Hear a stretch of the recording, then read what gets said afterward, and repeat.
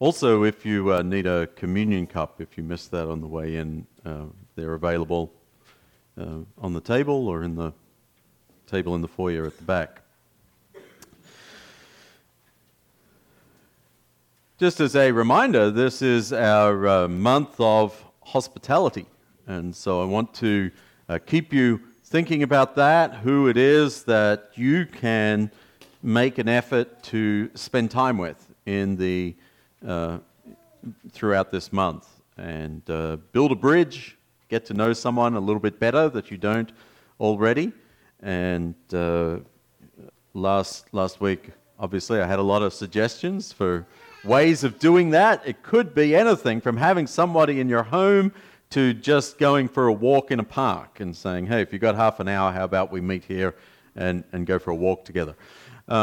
And so it's just a way of saying, yeah, I can do that. I can get together with another brother and sister in Christ and just spend a little bit of time in a way that I don't usually, and overcoming some of the barriers, because we believe that God is a remover of barriers between people and between people and Him. And so we get to participate in that work. And it's real easy for us subconsciously to fall into spaces where we're comfortable. And those spaces are then separated from other people's comfortable spaces. And so this is just a little bit of intentionality to say, yeah, we're not going to do that. We want to value everybody and love everybody, particularly those here in our church family. So, month of hospitality. All right, I'm still in between sermon series, but this is like a prelude today. I'll get into that in just a moment. But have you ever been in a middle of a movie? You're watching it on television, it's a TV show, and then somebody comes and sits down next to you. And they start asking you all these questions about who's that? Why'd they do that? What does that mean? And you're like, this is so annoying. If you're that interested in it, you could have been here half an hour ago, right? It could be a class. There's always that person that walks into class late and they're whispering, going, what did I miss? It's like, go back and watch the recording. Because if I tell you now, I'm going to miss what's happening now, right? There's all sorts of settings where if the person who is late comes in and interrupts for the person who was on time. And so you spend all your time trying to catch them up. And yet I think we often read the Bible like this. Okay? Very often we come into the Bible halfway and we say, well, what's going on? Who's this? And I think even worse, what we do is we come in halfway and then we think we know what's going on. Right? How many books would you pick up and just read the second half of it and go, oh yeah, I know all about that book? Right? I don't know if I've been reading some mystery series, Save the World from Nuclear Holocaust sort of books lately, and very often they're series, right? And so if you pick up in the third book in the series without reading the first two, then oftentimes there's references to things that happened and you miss them. I have this thing about movies, right? I'm not going to watch a sequel unless I've seen the first one. All right? Now, maybe that's just me, and I've missed out on some movies. Like I got behind with the Marvel superheroes movies, and I can't catch up. There's too many of them. I just gave up. I said, okay, Marvel, I can't do it. And so maybe some of you aren't quite as pedantic about that as I am, and that's okay. But we get the idea. And so when we come to the Bible, sometimes we want to pick up in the middle. And we think we can determine what's going on. And so what do I mean by pick up in the middle? Most people I know enjoy reading the New Testament more than the Old Testament. Okay? One of the things I've never heard someone come up and say to me is, Peter, we haven't had a series out of the Old Testament for a little while. But if I do a period of time, a series, a class or something from the Old Testament, it's inevitable that someone will come up to me and say, we haven't done anything from the New Testament for a while. That'd be nice, right? And so there is something about that. And I'm not just picking on Lawson Road. I've seen that at other churches and other places I've been to. But when we focus predominantly on the New Testament, it's like we've joined the movie in the middle. And there are going to be things that we don't understand.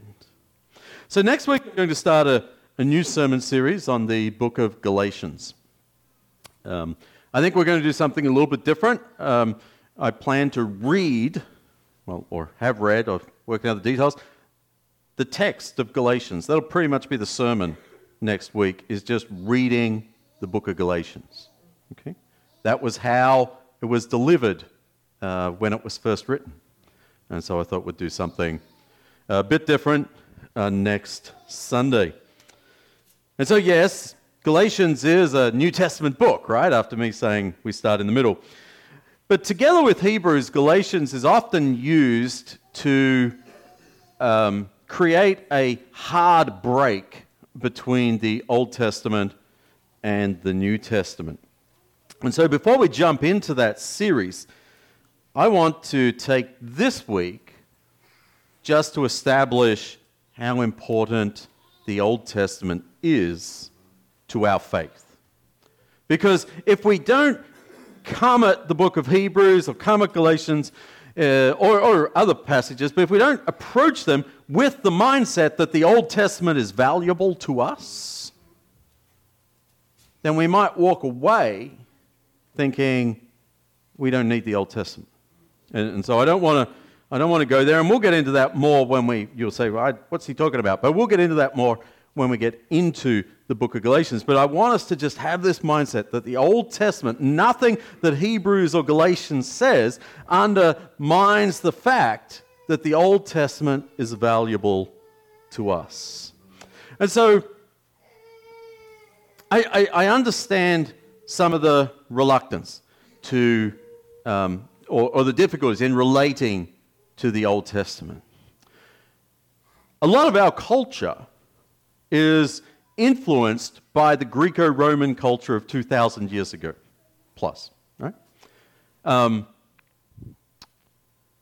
What's the upper chamber of the U.S. Congress called? Senate, right? The first Senate was where? In Rome, in the time of Jesus, or before that. And so that's just a very little example of how something from that time, but if we start going back before that, and we say, how influenced are we by the Assyrians or the Persians? And there probably are some, but it's less. We relate less to them than we do to the Greeks and the Romans. The whole idea of learning Latin, okay? I know my dad used to tell me how it was, he went to a state school, but learning Latin was mandatory. It was just part of the curriculum. That was part of culture. Why'd you learn that? Because the Romans spoke and wrote Latin. They hadn't done it for centuries, but because there are all these works of literature and monuments and legal terms and medical terms and all that stuff out there, then it was important, they thought back then, for people to learn Latin. You'll never speak it, but maybe you'll read it, or maybe it'll help you understand where our English words come from, that kind of thing. And so we see this influence from that culture, and so we relate to it a little bit more, I think. We relate to what's going on in a way that we don't to the older civilizations, particularly when we think of the more nomadic civilizations. Think of Abraham. Where did Abraham live? Well, he lived in here, and he lived there, and he traveled to here, and he was near Sodom and Gomorrah, he was down in Egypt, he was back up to... He was all over the place. And unless you've got an RV and you're on the road all the time, we don't really relate to that, do we, most of us? And yet that was not just Abraham, that was large swathes of society were like that. And so there's just this gap that we struggle to bridge, I think, with the Old Testament. But it's important to us. I have 6 points, okay? We'll finish sometime. Okay, first one here. Jesus and the Old Testament story. I've taken these from a book, they're not my points. And so what this first one is why is the Old Testament important for us? It's that Jesus plugs into a story that already exists. And the Gospels are really clear about this. How does the Gospel of Matthew begin? Genealogy, right? When was the last time you read that? Ever had a memory verse out of the first chapter of Matthew there? Right, when you're going through Sunday school? No. And we say, why does this matter? It matters because what it does is it puts Jesus in a continuity all the way back to Abraham, all the way back to Adam and to God. Okay? So whether it be the first chapter of Matthew, whether it be the third chapter of Luke, they both do the same thing. And they say Jesus doesn't pop up out of thin air. Jesus is part of a story. Jesus may be the centerpiece of the story, the climax of the story. And I know we're told that he's the Alpha and the Omega, but the human Jesus is not the beginning or the end of the story. Okay? The human Jesus is there in the middle. And yes, I know Jesus, part of the Godhead, was there at creation and will be there at the end. But as far as our human chronology goes, the beginning happened and everything that happened in between leading up to Jesus. And then from Jesus, everything changes and it now leads towards the return of him ultimately. But he's not here living in this moment. Now, Jesus is there as a part of the story of human history. He's not in a vacuum. He doesn't just arise from nowhere. And so this idea of the genealogy is very important to saying not only is he human, but he has a place in the story. He has a family, right? Yes, he's God come to earth in the flesh, but he has a family. He has a lineage. We can trace his family tree. He belongs. And so that's just, if we didn't have the Old Testament and this guy called Jesus just walks on the scene, I think we'd still be asking, who are you? Huh?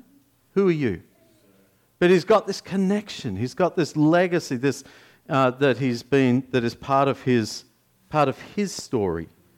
And so we need to, hopefully, the last sermon of the series I did talk about the gospel. We started at creation, right?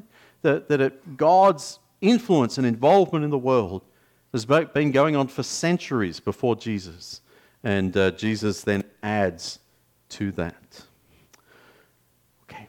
The second point here, Jesus and the Old Testament promise. I won't spend a lot of time here either, because I had the sermon on fulfillment in that last sermon series. But if we go to Matthew 2, so I'm sort of using Matthew as a little bit of an outline here. So Matthew 1 has the genealogy. If we go to Matthew 2, and it's too long for us to read, but there are these events that take place. It's just talking about the birth of Jesus. And the wise men come, or the Magi come, and they ask Herod, where is he? And they go, and how do they determine where the king is going to be born? They look in the Old Testament. And they say, hey, you should go check out Bethlehem. Right? A lot of people think there'll be a king born there. And so they're right. So they base that on Isaiah 7:14. Now, then as we go down, 3 more times in this chapter, Matthew tells us, he uses the words fulfilled. Okay? Fulfilled, fulfilled. And so that becomes important. Now, I want us to think about this idea of prophecy that's fulfilled, because not all of these references were predictions, other than the born in Bethlehem. That was really the only prediction. And so sometimes when we think of prophecy, I suspect that we often think of it in terms of like a parlor trick. Okay? I know we don't have parlors anymore, but we think of it in terms of a trick. And it's like, hey, I'm going to predict the future, and then I'll impress you. Okay? Curtis, you're going to have a car accident on the way home. Okay? Now, if Curtis has a car accident on the way home, you're going to be impressed with me. And you say, Peter, how'd you know? You're like, I arranged it. No, I knew the future. Right? And you go, that's impressive. But what we find with these prophecies is they're not so much prophecies in terms of predictions that are intended to impress people. I think a better way to think of them is as promises.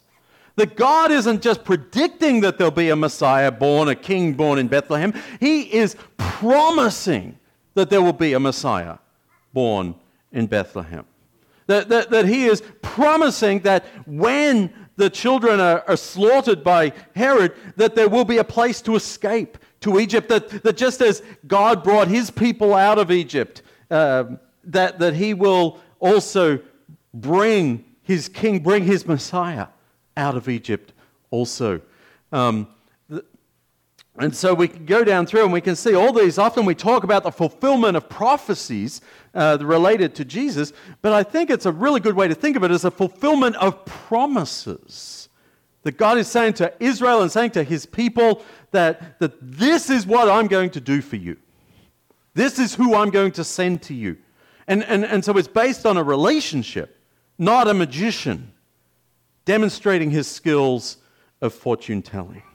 And so Jesus fulfills the promises of the Old Testament. And certainly it adds to his credibility, it adds to God's credibility, and it demonstrates God keeping his promises. Third one I have here is Jesus and his Old Testament identity. If we were to go through, I think it's Mark, in Mark's Gospel, the first few chapters are filled with questions and people asking, who is this guy? Isn't this Joseph's son? Who is he? How did he do that? By what authority did he do that? And we see all these questions about who is Jesus. Well, at his baptism, and we find this in Matthew chapter 3, there's a voice that comes from heaven.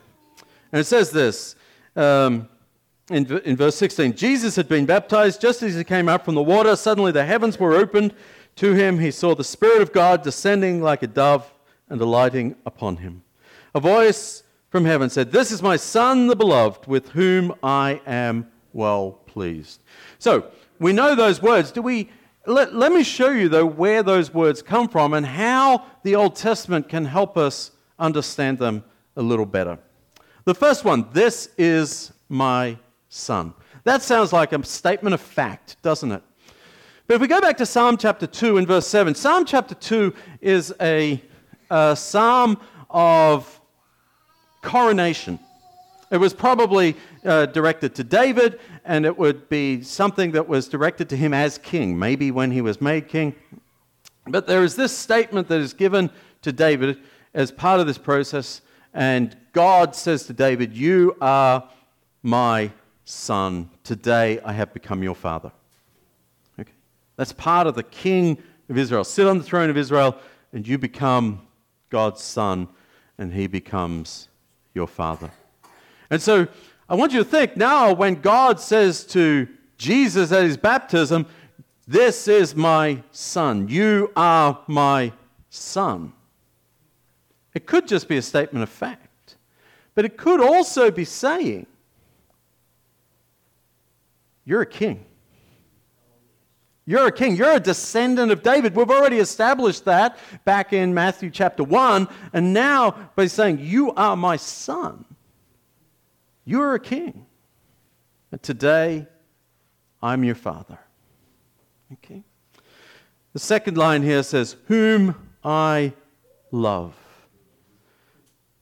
Now this may be a little bit of a stretch, but in Genesis 22 and verse 2, this is the story of Abraham and Isaac. And Abraham takes Isaac. God tells him, he says, take your son, your only son, your begotten son, whom you love. Okay? Your son, your only son, whom you love. What's he to do with him? Sacrifice him.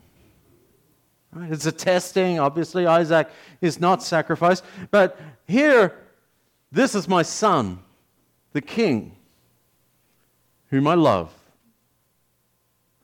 and I'm willing to sacrifice. With him I am well pleased. Isaiah 42 verse 1 says, my chosen one, in whom I delight. We're going to come back to Isaiah 42, but it's one of the one of the servant psalms. And so my chosen one, you think, oh, I'm chosen to serve, is what ultimately that's going to lead. Isaiah 42 leads to Isaiah 53. And so the servant leads to the cross. This is my son, whom I love. With him I'm well pleased. But each of those phrases is an echo from the Old Testament, that it gives Jesus an identity as a king, an identity as a sacrifice, and an identity as a servant. This is what you're going to be doing, Jesus. The Old Testament also gives Jesus a mission. In Mark chapter 10, verse 45, for even the Son of Man did not come to be served, but to serve and to give his life as a ransom for many. That was Jesus himself speaking. So this idea of servant, I just mentioned it. You can turn to Isaiah 42 if you want. It's the first of these 4 what we call servant songs. And they're descriptions of God's anointed in the role of a servant. And it's a little unexpected in that context because it's talking about God reestablishing his people. They have always thought of God's anointed as being a king or a priest or a prophet, someone prominent. And now here in Isaiah, as he's sort of wrapping up towards the end of his book and he's painting this picture, he says there's going to be this servant character, this anointed servant. And the person is to serve the nations, to serve other people. And as I said, ultimately we get to Isaiah 53, which we know so well as part of the culmination of those servant songs. But I want to have a look at Matthew chapter 12. One of the things I think we often overlook as we read the New Testament is we don't pay a lot of attention to the quotes from the Old Testament.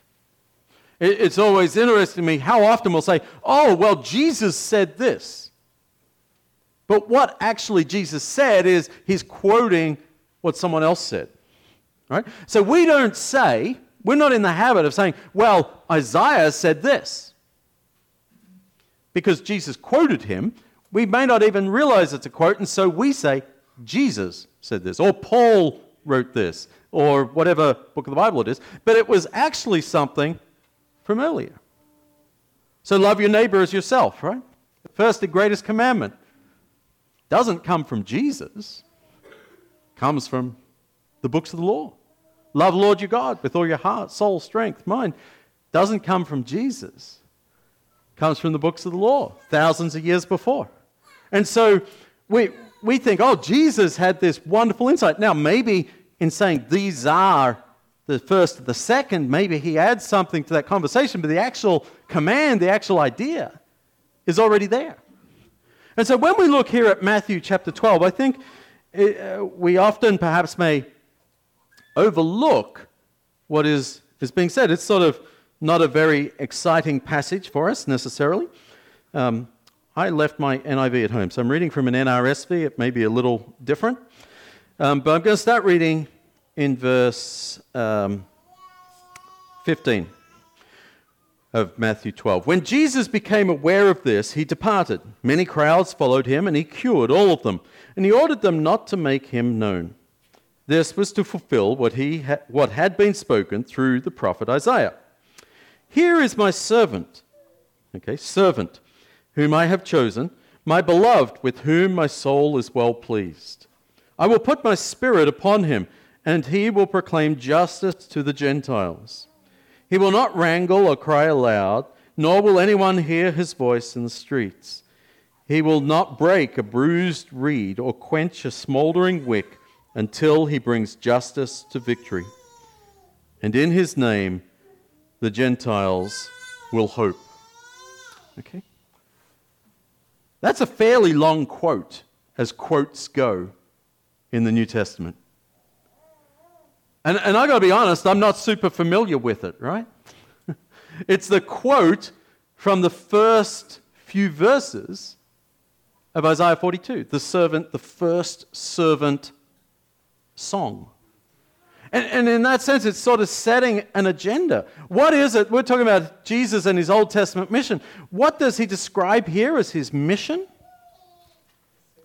His mission is to proclaim justice to the Gentiles. Okay?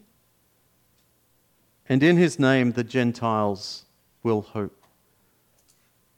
This is the servant. This is what Israel's responsibility had been in the past, that they were to be a light to the world, something that they'd not followed through on. And so the servant, who is Jesus, is coming to do that. And we could go through and we could say, yeah, often we look at Jesus washing the feet, right, as that servant mentality. But Jesus served in so many ways. He served just by making the gospel available to us. Jesus' mission comes from the Old Testament. Jesus didn't write himself a new mission statement. Okay? The idea of the cross, perhaps, the specifics, but his purpose was what it had always been in the Old Testament. That he would read it and he would say, yeah, that's what I'm going to do. That's who I'm going to be. That's what I'm going to fulfill. In our passage that was read to us earlier from Luke 24, right? And the reason I had that read is because at the end of it, it's the resurrection. Jesus has just appeared to his disciples and in the upper room, and they're all in shock. And he says, look, ghosts don't eat food because everybody knows ghosts don't have digestive systems. And he says, give me some food to eat. And so they do, and he convinces them. And then look at what he does. What is it that he wants to teach them? He says, these are my words that I spoke to you while I was still with you. Everything written about me in the law of Moses, the prophets and the Psalms must be fulfilled. And then he opened their minds to understand the Old Testament scriptures. And he said to them, thus it is written that the Messiah is to suffer and to rise from the dead on the third day, and that repentance and forgiveness of sins is to be proclaimed in his name to all nations, beginning from Jerusalem. You are witnesses of these things. You see, the last words of Jesus to his disciples find their origin in the first words of God that predate Jesus. They're found in the Old Testament. And the commission that he gives his disciples is to take what is in the Old Testament to the world. That is our mission. Jesus and his Old Testament values. Okay. Matthew chapter 4. We've sort of moved from the genealogy, we've moved to Jesus' birth, we've moved to his baptism. In Matthew chapter 4, we have immediately the temptation of Jesus. Jesus goes out in the wilderness. And perhaps you've heard before how when he is tempted by Satan, he responds by quoting the Old Testament. Okay? And the thought is that Jesus has been meditating on that area of Scripture, because they all come from within a few chapters of Deuteronomy. And so he's been out in the wilderness for 40 days. You know, he hasn't just been counting the stars and sleeping during the day, right? He's been meditating on Scripture. We've seen in our Wednesday night men's class how Jewish boys of that time were trained. They memorized by the time they're like 12, memorized the first 5 books of the Bible. So Jesus would be able to meditate on the first 5 books of the Bible. He didn't have to carry big scrolls with him. He had it memorized. Okay? And so he quotes his first one, you'll see as we read this, from Deuteronomy chapter 8. But I want you to look at this passage as a whole and think how, if Jesus read this, how would this have impacted him while he's coming to the end of his 40 days of fasting? Remember how the Lord your God led you all the way in the wilderness these 40 years, 40 days, to humble and test you in order to know what was in your heart, whether or not you would keep his commands. He humbled you, causing you to hunger, and then feeding you with manna, which neither you nor your ancestors had known, to teach you that man does not live on bread alone, but on every word that comes from the mouth of the Lord. Your clothes did not wear out, your feet did not swell during these 40 days, years. Know then in your heart that as a man disciplines his son, so the Lord your God disciplines you. What did God tell Jesus at his baptism? You're my son. As a man disciplines his son, so the Lord God disciplines you. Yes, I'm his son. God, just looking at this, Dad, and as we go down through here, you gave those guys manna. 40 days, I'm not seeing any. And this guy over here wants me to turn them in rocks into stones into bread. So let me get this right, God. I'm your son. I'm in the wilderness. I'm hungry. And you gave them bread. What am I supposed to do? What am I supposed to think? What's our relationship really like here? Words are cheap, Father. That's a temptation, isn't it? That's a temptation about your relationship with God. That's your temptation if what you think is true is really true. And then there's somebody there offering you a way out, offering you a way to quench your hunger. And so, but Jesus, out of all of that, didn't dwell on those parts of the text. What did he focus on? He says, man doesn't live by bread alone, but the Word of God. And so I'm not going to give up the Word of God that just said that I am His Son in order to get bread. Right? The Word of God takes precedence over the bread, even after 40 days of no bread. And so Jesus' values are ingrained in Him from the Old Testament. He's Jewish. The law is memorized in his head. It makes him who he is. Point number 6. Jesus and his Old Testament God. This one I think is a bit of a misnomer. I didn't come up with the names. But Matthew chapter 17, we're jumping forward a few chapters here. Matthew chapter 17 tells of the transfiguration. Jesus goes up a mountain with James, John, and Peter, and he gets transformed, transfigured. Okay, and he glows. There's a voice from heaven. There's Elijah and Moses standing there talking to him. And we don't know anything about the Old Testament. We've got no idea who those two guys are or what's happening, and this is just blowing our minds, right? But if we know what the Old Testament is, we have some idea who Elijah and Moses are. We have some idea, maybe, that we've gone up a mountain. Is this like when Moses was on top of Mount Sinai with God? You know, what's the going on here? What's the correlation? And then as they come back down the mountain, and in verse 10, Jesus sort of wants to explain to them. He says, the disciples asked him, why do verse 9. He says, tell no one about the vision until after the Son of Man has been raised from the dead. The disciples ask, why then do the scribes say that Elijah must come first? He replied, Elijah is indeed coming and will restore all things. So there's this prophecy in Malachi chapter 4 verse 5 that says, God says, see, I will send the prophet Elijah to you before that great and dreadful day of the Lord comes. There's going to be Elijah, and then God is going to come. Okay? Is what this verse says. And so they're asking Jesus about this, and we don't have to get into what prompted them right at this point, maybe because they saw Elijah in the person. But Jesus then says in verse 12, I tell you, Elijah has already come, and they did not recognize him. But they did to him whatever they pleased. So also the Son of Man is about to suffer at their hands. Then the disciples understood he was talking about John the Baptist. So what he's saying is, here's Elijah. Elijah's going to come before God does. Here's John the Baptist. John the Baptist is Elijah.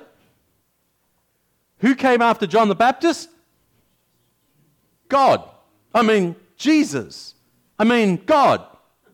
I mean, Jesus. Right? God, Jesus.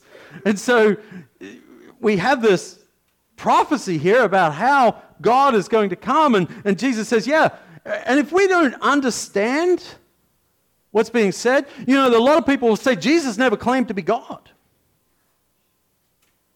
And Jesus never said the words, I am God. It's true.